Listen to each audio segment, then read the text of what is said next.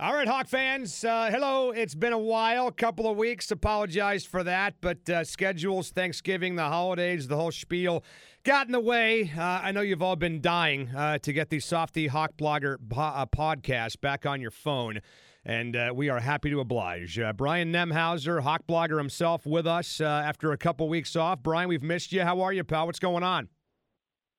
I'm doing well, man, and you kid, but I hear people all the time.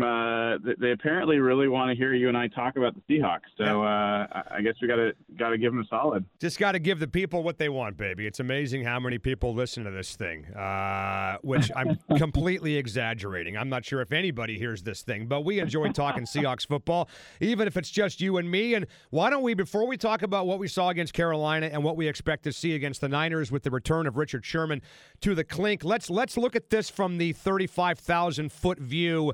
6-5 after 11 games, after 12 weeks, after all the players that this team lost over the offseason. What looked like a rebuilding year in some ways going in has turned into anything but.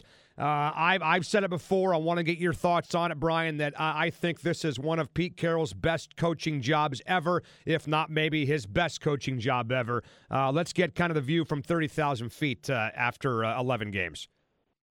Well, I'm glad you brought that up because I wholeheartedly agree. I see if you just look at this roster from a talent perspective, I feel like the Seahawks roster is bottom third of the NFL right now in talent. And that doesn't mean that all the players will always be bottom third, but in terms of youth and where they are right now, they're just not a super talented roster. And I think, look, for them to not 6-5 is not that glamorous of a record, but they've been in every game. They've gone toe-to-toe with the Rams twice. They've gone toe-to-toe with the Chargers. You could really say that they could have or should have won all of those games. And they went toe-to-toe with the Bears, So anyway, I think that they've really outperformed my expectations. And what's one of the crazy things, Dave, is there's a significant portion of people that are ready to move on from Pete Carroll. They're already thinking about Russell Wilson getting a big contract in a few years, and their point of view is the Seahawks cannot win if Russell Wilson's making $35 million a year and doing a Pete Carroll low-volume passing system. And honestly, Dave, I think that's absolutely crazy. Well, it is crazy, and it's crazy for a couple of reasons. First of all, people like to quote, and I've done this myself. I'll be honest, I've been guilty of it as well, that, when a quarterback takes up a certain percentage of the salary cap, then your odds of winning a Super Bowl go way down. And if Russell Wilson signs a new contract, which he will, and he makes a bunch of money, which he will, that may be the case in the first year or two, but once the salary cap continues to go up, and once the percentage of your quarterback's salary continues to go down, that is no longer a problem. But I think what people forget is that this football team has never, over the long haul, relied on their quarterback and never relied on their passing game. It's always been about defense and running the ball under Pete Carroll, and that's the way it is right now. Good God, everything they did over the offseason was geared towards retooling the running game and getting back to playing at least, okay average defense, which the Seahawks are doing more than their share of that right now. So, look, as long as they keep drafting well, which all of a sudden that 2017 draft looks amazing, by the way, and as long as they continue to put resources into running the football, they're going to be just fine, no matter how much the quarterback's getting paid, I think. Yeah, I don't want to, minimize the challenge of if you got any one player making that much of the cap, it is really hard. And for people that don't know, I think the number, the highest number that any quarterback has made against the cap and won a Super Bowl is 13% or 14 or something around there. I think it's Steve Young, back in the day. Right. Yeah, I think the average is around 8%, and when the Seahawks won the Super Bowl with Russell, I think was the lowest cap hit of any quarterback ever. I think it was, 2 or 3% because he was still on his rookie deal second year. But look, that's tough. But if the choices you're giving me, Dave, are door number one is fire Pete Carroll, find another great coach that can not only come in here and help Russell be even better than he is now, but also figure out how to make the defense worth enough to win a Super Bowl with. Or door number two is keep Pete Carroll, keep Russell Wilson and hope that Pete can figure out how to make this defense good enough to win a Super Bowl, I think that's a no-brainer. Like, you've seen the coaches we've had over the years in the Seahawks. It is not easy to find a coach that can build a program that has a strong enough philosophy to actually be a true championship caliber coach. And Pete's proven he's one of those guys. Well, I think it was you, Brian, that tweeted this out the other day that it just makes you appreciate Mike Holmgren and Pete Carroll. Was that you that tweeted that, by the way? Yes. Yeah, yes. About the culture and the program building. When you allow a guy like Mike or Pete to let everything start with him, meaning, okay, the culture is going to start with you. Building a program is going to start with you. For example, in Dallas, it doesn't start with Garrett. It starts with Jerry Jones, obviously, and look at what's happening down there. So kudos to Paul Allen, may he rest in peace, for allowing guys like Mike and Pete to walk in here and just getting out of the way. And somebody responded to that tweet the other day that, man, this is why you're so focused on, Brian, who that next owner is going to be. Is that next owner, whether it's Jody or somebody else, which I think eventually it will be somebody else from the outside, are they going to allow somebody who knows what they're doing to take over instead of trying to act like they know what the hell they're doing? Because let's face it, Paul Allen was a genius. Paul Allen was a very, very smart guy, but he was smart enough to know what he doesn't know. And he allowed Pete and Mike to do things that they know how to do as opposed to getting in the way and stepping on their feet. So I'm very curious, Brian, to see if that next owner has that same philosophy, because that philosophy has worked. Well, and the interesting thing there, Dave, is I know you're a Sonics fan, so your view of Paul Allen mostly is around the Seahawks. Yeah. But Paul was a basketball fan, and he was a very different owner on the basketball side with the Trailblazers. Yeah. Why do you think that is, by the way?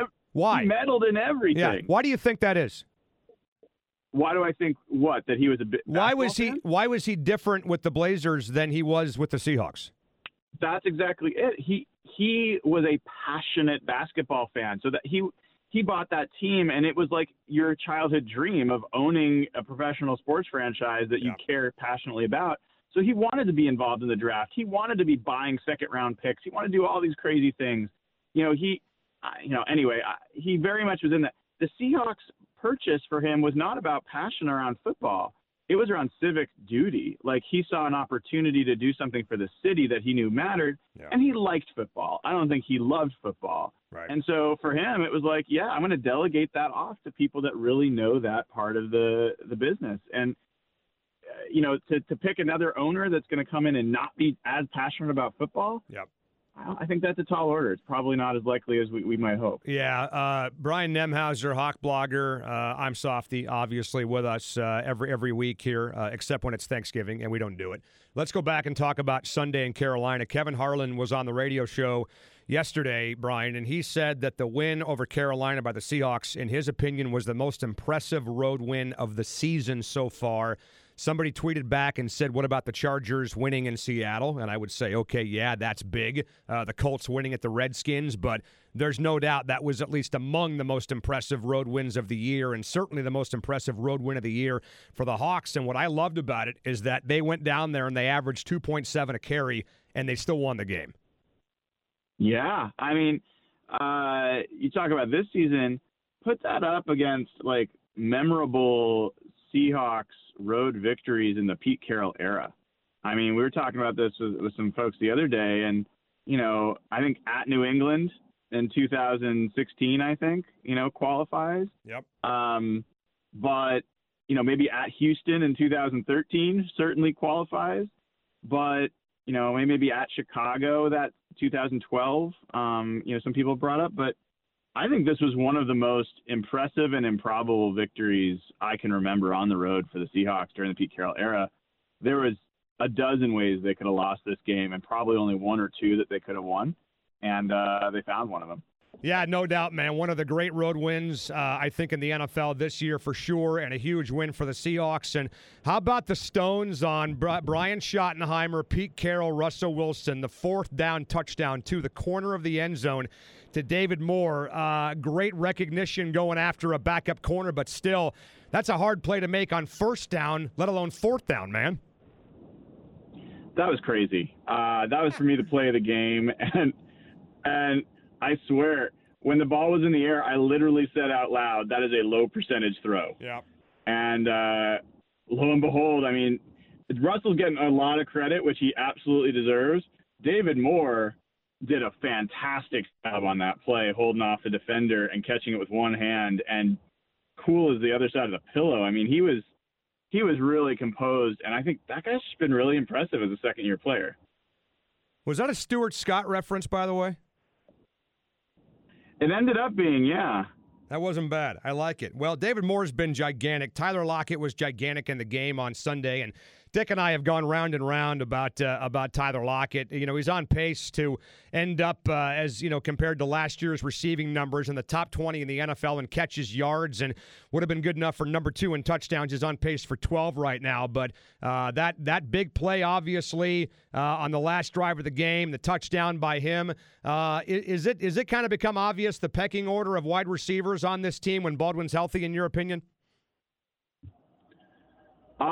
No, not really. Like, I think we don't know what we have with Baldwin at all right now, because he finally looked like he was getting healthy, and then he took a step back and battled through this past week. You know, Lockett obviously has been the most consistent, no doubt, through the whole season.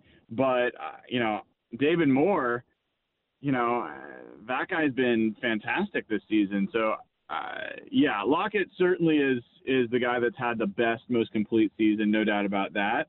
But I'm really high on David Moore, and I think he can do more than he's even done so far. Yeah, I agree with you. And, you know, look, man, I think it's kind of amazing and really fun to see guys develop in front of us. You and I talked all offseason long about how this year was about, let's face it, just checking some boxes. Let's find that next corner. Let's find that next safety. Let's kind of maybe, shorten the shopping list over the offseason for John Schneider. And there certainly are still some areas of need on this football team, but I wonder if cornerback is one of them. I mean, that tackle that Trey Flowers made on third down to force that long field goal by Gano. I think Flowers has had his ups and downs, but certainly looks like he could have a career in Seattle. Can we kind of cross cornerback off the list? Are we good with Shaq Griffin, Trey Flowers, and Justin Coleman right now? I'm not. You're not. Okay. I'm not. I'm this is one where I think the Seahawks have been doing well this season despite or in spite of their cornerback play, not because of it. I think Trey Flowers has done well for a converted safety forced into action in his first year, and has definitely been a good tackler and good at forcing fumbles. I think both he and Shaq Griffin have had real inconsistencies in their coverage. And I think Shaq Griffin has regressed quite a bit from last year to this year. So, you know, that's a big concern for me. And safety is an even bigger concern. So I think one of the things that's really amazing about this season is I think some of those big question marks have actually gone the wrong direction for the Seahawks on defense. Wow. And they're still finding a way to win. Yeah, which means it's mostly about scheme, because I think you're right. I mean, outside of Bobby Wagner and Frank Clark, this defense isn't chock full of Pro Bowlers, but yet here they are, top 11, top 12 in the NFL in scoring defense, which I think is all you could have asked for. If you would have told me this year, Brian, that the defense was going to be average, the epitome of mediocre, I think I would have signed up for that. How about you? Yeah, absolutely. I mean, I've told you, I thought that after this 5-game stretch, the Seahawks would be a bottom third of the NFL in scoring defense or yardage allowed. Turns out they are definitely bottom third in yards per play, but they're 8th in the NFL in points allowed, and they're like maybe 15th or 16th in yards allowed per game. That's higher. That's better than I would have expected for sure for this talent.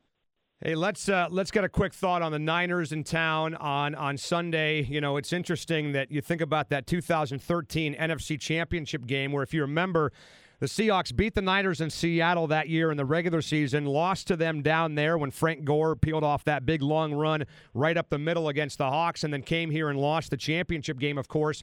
Ever since then, the Seahawks have won 8 in a row against the Niners, 9 in a row overall, and they've totally fallen apart. The rivalry doesn't feel as bitter as it did, obviously, 3 or 4 years ago when Jim Harbaugh was there, but when they walk into that stadium, I think it's going to kind of rekindle some memories. And speaking of memories, Richard Sherman coming back to town on Sunday, everybody talking about how he should be received during the game on Sunday, pregame on Sunday. I know you have some thoughts on that. Why don't you share them with people? Well, I've been pretty pleased with how most people are handling this, at least fans that I've been interacting with. Most people say that they would absolutely cheer for Richard, if they given an opportunity to. No one's hoping that he, picks off 5 passes and wins the game for the 49ers. But, look, Richard Sherman was a Seahawk last year and became a 49er not on his own volition. The Seahawks cut him while he was injured. They did not choose to match his contract, which everyone said was a team-friendly deal that the 49ers got him on. So the Seahawks pushed him out, and they pushed him out at a pretty vulnerable point in his career. And did he have some words to say that weren't necessarily nice? But yes. Do I think the Seahawks lost their way the last 2 years? I absolutely do.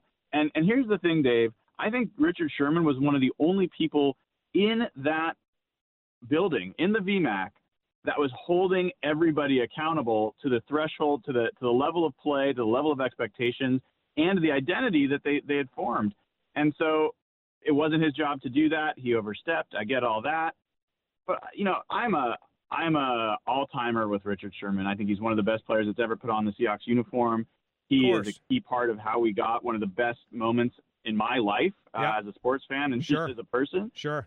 And I will never boo him. That will never happen. Well, I think this for me. First of all, that last part about him being one of the best players ever in Seahawks history. I think you're delusional if you disagree with that. That's number one. He's the greatest corner to ever play for the Seahawks, and he might be the greatest defensive player ever to play in Seattle. We can debate that all day long, but he certainly is in the conversation.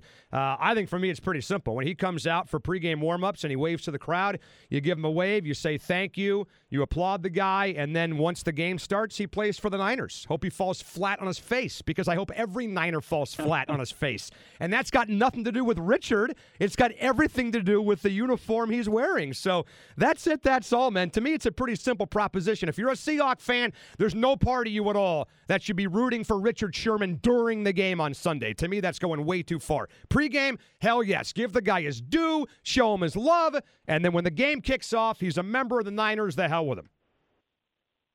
I can live with that. That's just competing.